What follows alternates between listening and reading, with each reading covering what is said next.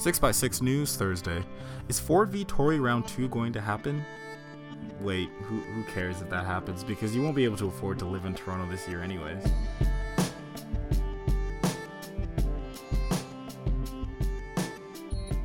Heads up, Toronto. It's time to vote again in another mayoral election. While all the official candidates haven't been announced, it is possible that we could see another Ford v Tory race. Doug Ford, brother of the late former Mayor Rob Ford, says he might be up for another campaign again. Doug Ford replaced his brother in the 2014 election when Rob Ford's health started to decline. Many people know about Toronto's now infamous former Mayor Rob Ford, but nothing much about Doug. Well, here's the quick scoop. Douglas Bruce Ford Jr. is the former Toronto City Councillor of Ward 2 Etobicoke North, holding this position during the time his younger brother Rob Ford was mayor. Their father, Douglas Ford Sr., was an Ontario MPP. For the Fords, politics is in the blood. His political scene hasn't been long, but has been one of success and scandal. In the 2010 Toronto election for Ward 2, Rob won with more than 70% of the votes, unquestionable popularity. He was even able to, despite the last-minute notice, maintain the momentum of his late brother's mayoral campaign in 2014, holding around one-third of the popular vote, giving Mayor John Tory a run for his money the entire campaign, and shutting Olivia Chow out to less than 25% of the vote. Toronto Star reporter Robin Doolittle wrote a book called Crazy Town, The Rob Ford Story. In the book, she mentions that John Tory, when running for mayor in 2003, was once told he had to meet the Fords, who were the gatekeepers of Etobicoke. One source told Doolittle that the Fords think of themselves as the Kennedys, referring to the famous and influential family in the United States. Though Doug Ford loved politics, he was the one that had to take care of the family and run the family business, meaning Robbie could pursue politics freely, but Doug was tied up with family affairs. In her book, Doolittle noted that those close to Doug said, not so deep down, he resented his brother Rob. However, true or not, when Rob's health was on the line, Doug was there for him in full support.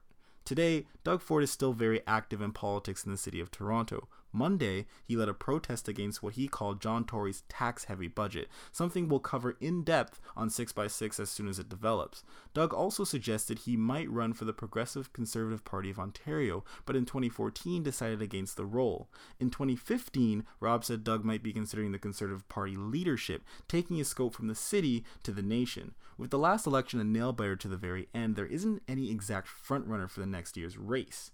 Or is there? Recently, John Tory has faced his own scandal and criticism, and a recent Forum poll a couple days ago had his approval at 46%. Among decided and leading voters, that same poll showed 49% would pick John Tory, with only 30% choosing Doug Ford. But Doug had closed the gap by 10% in only 3 months. Doug is here, and he should be taken seriously. But on the topic of seriously, who cares about the mayor of Toronto? It's not like you'll ever be able to live here anyways.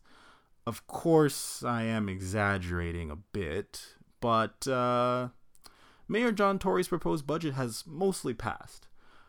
And for the 6th straight year, we have another TTC fare increase. Beautiful. This time on non-cash payments, so your token savings are now even more diminished. And don't bother with the Presto idea, it's $3 a ride, and the TTC passes aren't even fully available. We also are going to see a 2% increase in property taxes, which will be more like a 3% increase once the other fees are added on. I know, it just gets more stressful to find a place in the city.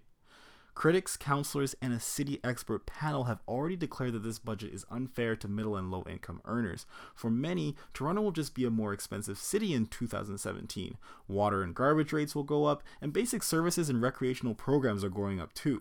During the City Hall debate last night, Tory faced the sharpest questions over his support for a recommendation to cut shelter costs by shedding 10 workers through attrition or redeployment. Councillor Joe Cressy's motion to refund some $1 million to the shelter support budget failed. Councillor Gord Perks' request for about $1 million to fight climate change as part of the Transform TO plan failed. Councillor Francis Nunziata's motion urging the city to ask the province for permission to launch a Toronto lottery passed. So we might have a serious homeless crisis, increased fees, some rinks and pools shut down across the city, and a couple of job cuts. But hey, we might be able to win big in another lottery. Now, I know that lotteries do generate millions in tax revenue, but how likely is any of that revenue going to benefit us immediately? Assuming the province even approves this, assuming the housing bubble doesn't burst and the $633 million in land transfer tax revenue the city should make actually comes to pass. The average home in Toronto costed over $700,000 in January. But heck, at least we're not Vancouver, right? I'm Brandon Stewart. Thanks for listening. You can follow 6x6 on Twitter at 6x6news. You can also reach 6x6 through email at 6x6news@outlook.com, and the 6's are spelled out. Our SoundCloud is 6x6news, and again, the 6's are spelled out, and on our SoundCloud, you'll find links to articles and more information regarding today's episode. Please comment and subscribe.